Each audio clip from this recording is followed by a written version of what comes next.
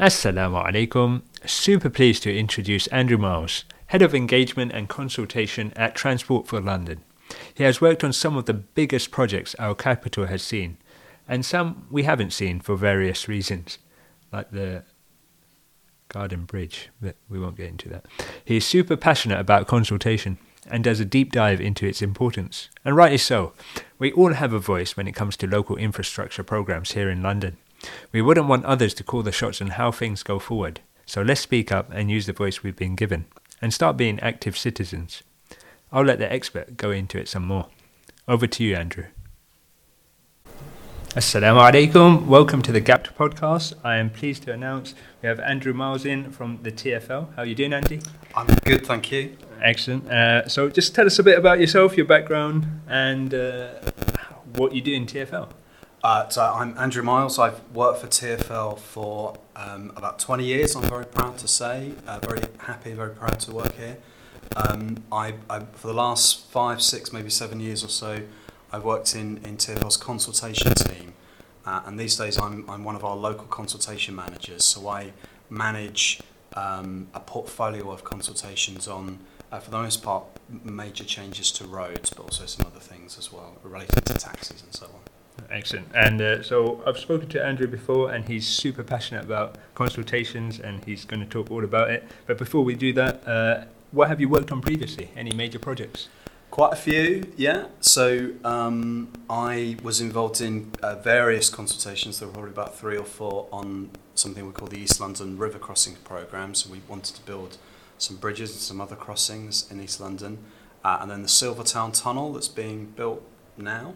Oh, is that definitely going ahead? That's definitely going ahead. Excellent. Relieve all congestion at Blackwall. I've been involved in consultations on pedestrianising Oxford Street. We did a couple of things there.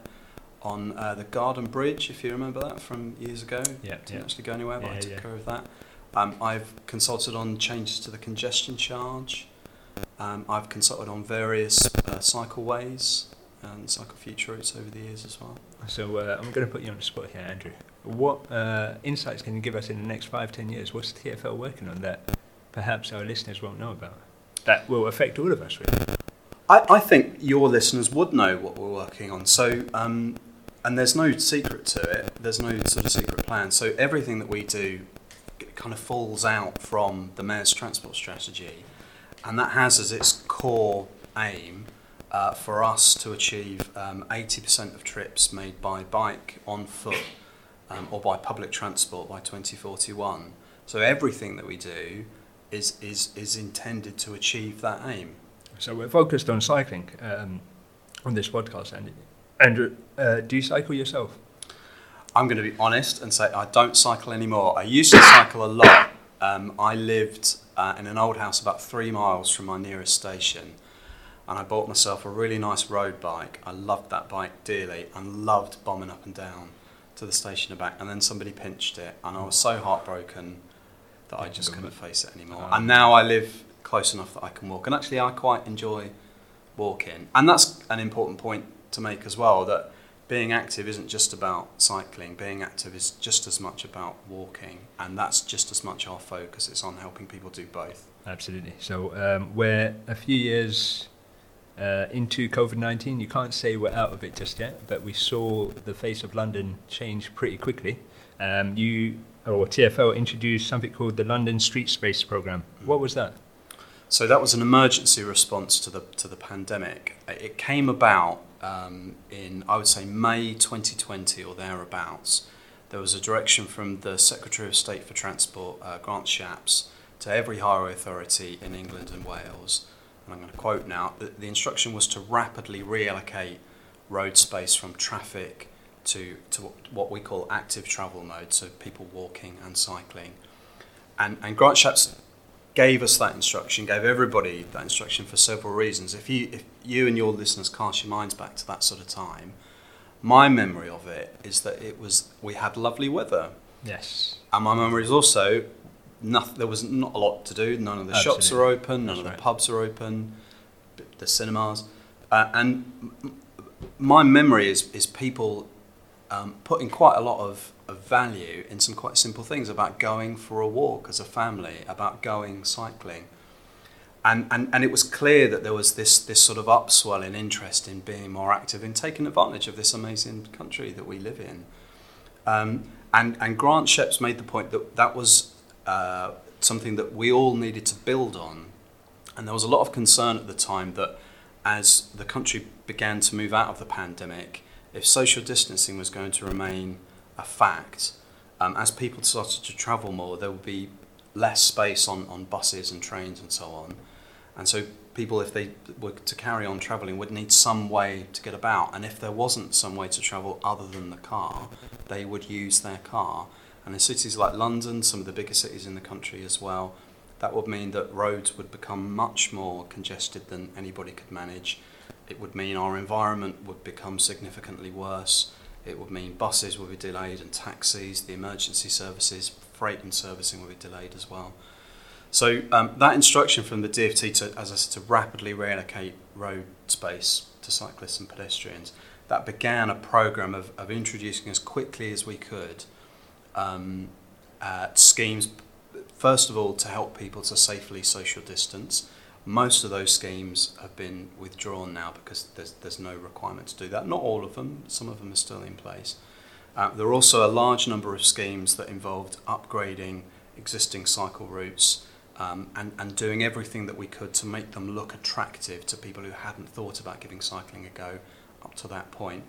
And there was also a plan to look at sections of roads that we called corridors and think much more intensively about what we could do to help people move along them in the best way that we could. And the Bishopsgate scheme down from Liverpool Street is a really good example of that, of where we've restricted the road to everything, to all traffic, and giving it over to a much greater extent to people on foot or on a bike. So what are we looking at? So you talked about restrictions. I also saw extended pavements. Yeah. Sometimes I saw armadillos placed on the roads to give safety to cyclists. What other things did you put out? Maybe subtle changes that maybe someone may not have noticed, but is still significant. It would depend, and actually you can go on our website and have a look. Have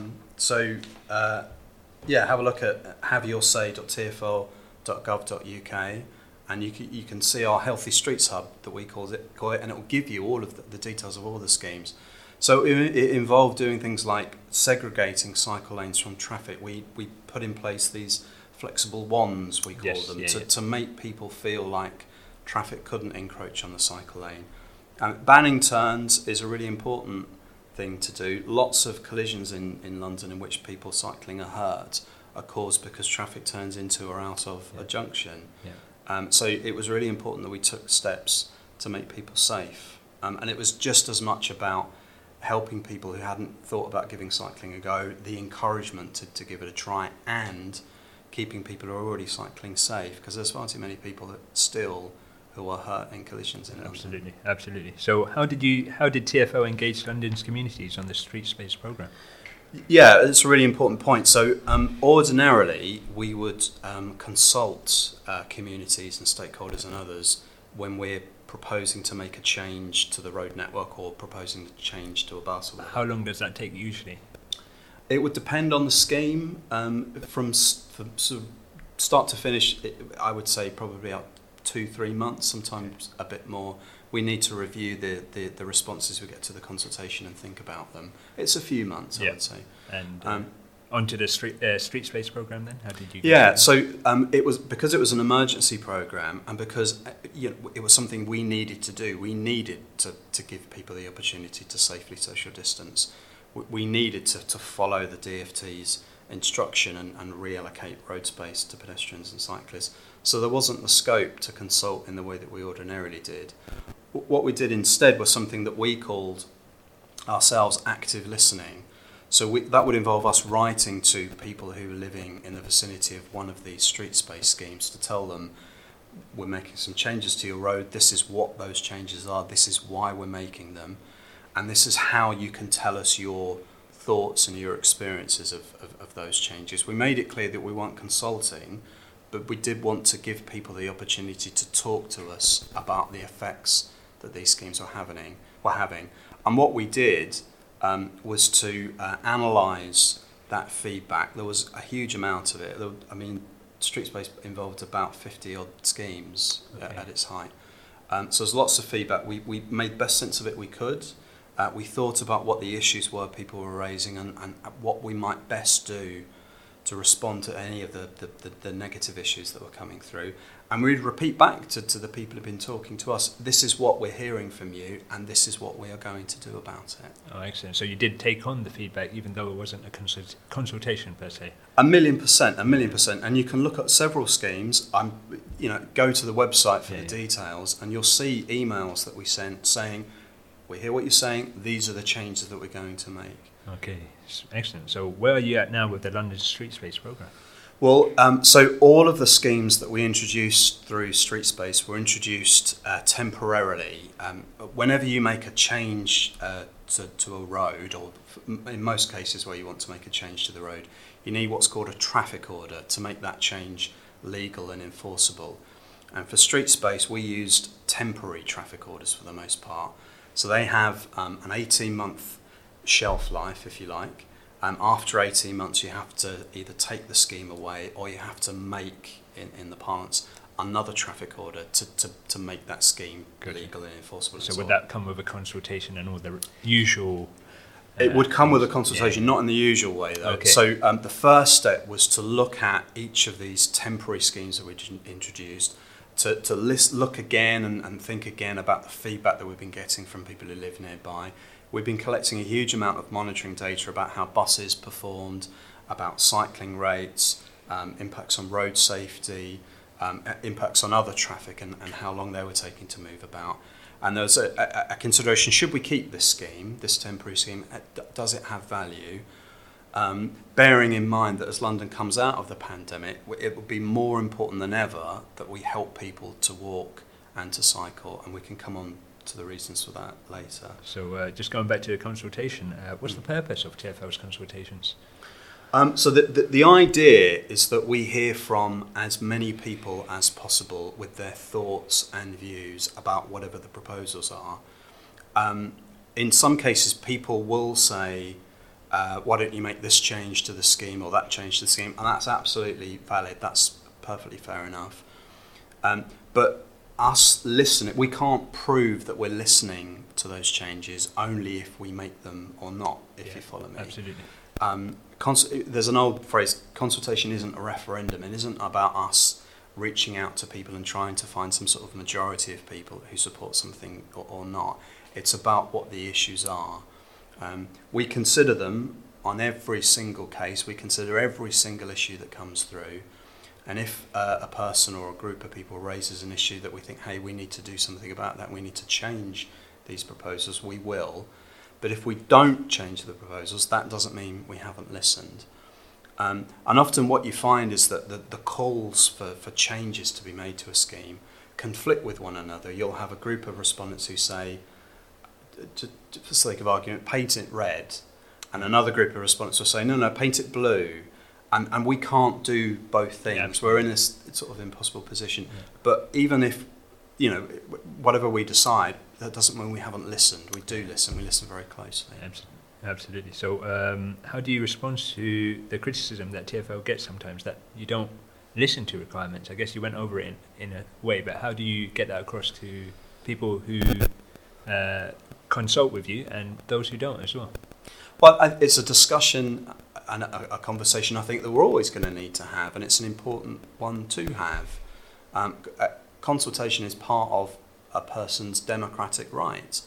Everybody who lives in this city has a right to take a view about transport policy and about a huge number of matters, and it's really important that they have their say when the opportunity to express their thoughts comes along.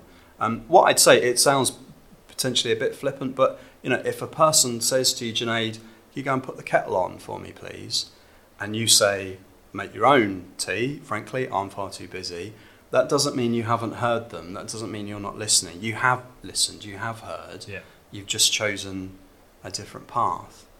And I go back to that point about the conflicts with these things. If you look at the outcome of most consultations, you'll see people asking for completely conflicting things, and it will be totally impossible to please everybody. And it comes back to the point at the beginning, which is the Mayor's transport strategy. We are trying to achieve something for the good of everybody who lives in London, and that is to help people to travel in a way that is more sustainable than using the car. And that will benefit everyone, whether you want to cycle or walk or not. If there's fewer cars on the road, people who have to use a vehicle would get a much more efficient journey. Yeah. Andrew, you're on here to encourage others and to educate as well onto why we should consult and apply for these things and let our voices be heard. What other ways are you encouraging people to interact with consultations? Well, we've taken a lot of steps over the last couple of years to learn lessons about the way that we engage and that we consult people. So as a standard now for every single consultation TfL publishes, there will always be an easy read version of the materials. So that's something that a person with learning difficulties could understand. There's an easy read version of our consultation survey as well, so not only can they understand what the proposals are, but they can understand how to give us feedback. We also publish a British Sign Language video of the proposals, and there's an audio track incorporated on that, so people with a visual or a hearing impairment can also reply. And we've been using a new web platform for about the last year or so, and that includes an auto-translate function. So whether you speak Welsh or whatever it is, you'll be able to translate the materials in a way that you understand. And then we've come up with new ways to sort of engage and enthuse people about these things. I think one of the things that the pandemic did was show to everybody that the value and the potential that digital tools have. Zoom was a word that didn't mean very much before the pandemic, but it means something very different now. Absolutely. We don't use Zoom, we use something else. Yeah. But having these sort of online platforms where people can come together in a much easier way and have a conversation, that's something that we're doing more and more as well. So what kind of, I don't know if you can go into the numbers, or even if you have the numbers, what kind of demographic usually responds to London? So London is, very, very diverse. However, I imagine the people replying to your consultations isn't actually. So, well, we always include demographic questions when we publish a consultation. There isn't any requirement on a person to fill them in. We ask about people's gender and faith and ethnicity and sexuality, and it's completely up to whoever it is that's replying whether they want to tell us those things. More often, people aren't telling us. Okay. And they have their own reasons for that, and that's fair enough. I'd encourage anybody who's replying to a consultation, fill those things in. They're completely anonymised, and we use that information to help us understand the extent to which we're reaching all of London's diverse communities. The other thing I'd say is reply to a consultation. If something comes through your door, if you get an email, you see a poster, you read something in the paper or online or something like that where somebody is saying, we want to do this, you really should have your say.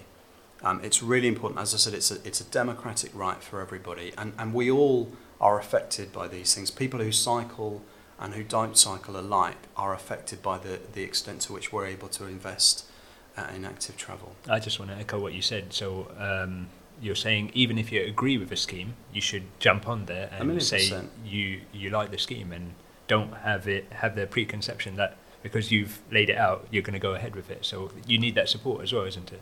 Totally, absolutely we do. And somebody saying, I think this is good, I like it, is just as valid as somebody saying, I don't think it's very good, I don't like it. So absolutely you should. I mean, the alternative is that we're all content for other people to have their say for us, if you like. Yeah. And I wouldn't be content with that. I don't know if you would be. I bet you wouldn't. I bet your listeners wouldn't be either. Yeah, absolutely. And then just a few more questions then. So what cycling consultations are coming up? What should we get involved with? Yeah, we've got 2 coming up on the 9th and the 10th of May. So these are new ways for us to consult. So we've made, one of the temporary schemes that we introduced through the Street Space programme was an upgrade to Cycle Superhighway 8 between Lambeth Bridge and Chelsea Bridge, just on the north side of the river in Westminster. And it would have been a few months ago, we made the decision to keep that scheme. So it was coming up to the end of that 18-month period where we had to decide should we keep it or not. And the decision we made was to keep it, but to keep it experimentally.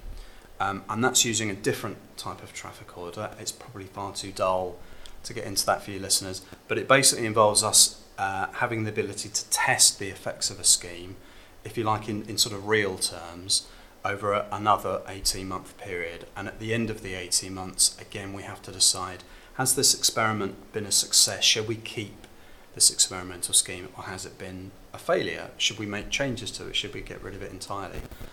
So there's 2 consultations coming up that work according to that experimental model. So the first is on the upgrade to Psycho-Superhighway 8. We made some changes to Mansell Street in the City of London as well. That was introduced experimentally. Consultations on both of those things will be on our website. As I said, it's haveyoursay.tfl.gov.uk. The consultations themselves run for 6 months, and the purpose of them is to give people the opportunity to tell us about their experiences of either using or of the effects of those schemes. So we ask lots of questions about the effect that the scheme is having on people's ability to walk and cycle and use the bus and so on. Replying is probably a job of about 5-10 minutes or so at most. And if people are interested, as I said, go on the website haveyoursay.tfl.gov.uk, or you can email us. That's haveyoursay@tfl.gov.uk, and we can get you on our mailing list, and we can send you the details through the 2 consultations. Excellent. So you've spoken about a few cycling infrastructure programs in London, and obviously we've seen a massive boom in the last 10 years. You know, I started commuting 10 years ago from Ilford into the city. CS2 wasn't around. I remember coming up to Bow, 3 or 4 lanes, buses. It was jam-packed. Now CS2 is quite safe all along that path. And you've invested heavily all across London. But much has been made in the news of the financial troubles TfL are going through currently. Isn't it like in your interest not to invest in cycling, not to promote cycling, because you could say you're taking people out of trains and buses and therefore losing revenue? No, not at all. So on the financial sort of position of TfL, we have a deal with government to provide us with funding up to June. There's been several sort of temporary deals. The latest one ends in June. And all the way through, we've been making the case to government that we need a long-term financial settlement. We need the funding to continue to transform London, to continue to bear down on reducing the number of people who are hurt or are killed in collisions, on improving the quality of our air, reducing the dominance of the car and traffic throughout London. So in terms of kind of our incentive, a big chunk of our funding, as you've said, comes from the fares box. So there's several million journeys a day made on the tube, but there are more journeys made on buses. And buses suffer from traffic just as much as freight or servicing does, or taxis, or the emergency services. And giving people who can the option to travel in some way other than by a car will only help buses and will only help all those other modes as well. And that will mean that the bus becomes more attractive, and then it becomes easier for us to continue to invest in these things. And as I said, everything rolls down from the Mayor's transport strategy, and the transport strategy itself was subject to lots of consultations and lots of scrutiny. The Mayor was voted for by more people than any other politician in the country, so he has a huge mandate as well. And the transport strategy directs us to bring about 80% of trips by bike, on foot, or by public transport by 2041. So, we're not there yet. I think we're in the mid to 70s. Oh, really? That's something like that. That's pretty good still, no? So it's excellent. We made a huge stride, but there's a lot more to go. And as I said, there are still people who are being hurt in London in collisions, and that's totally wrong. And we work to a Vision Zero ethos in which we want to make sure that nobody is hurt or killed in London on the public transport network, and it's really important that we get there. Andrew, thanks for coming on. Any closing remarks? No, reply to consultations. Tell us your views. It's really, really, really important. If you want this stuff, if you want to cycle safely, tell us. Reply to consultations and tell us. Awesome. Thank you. Thank you.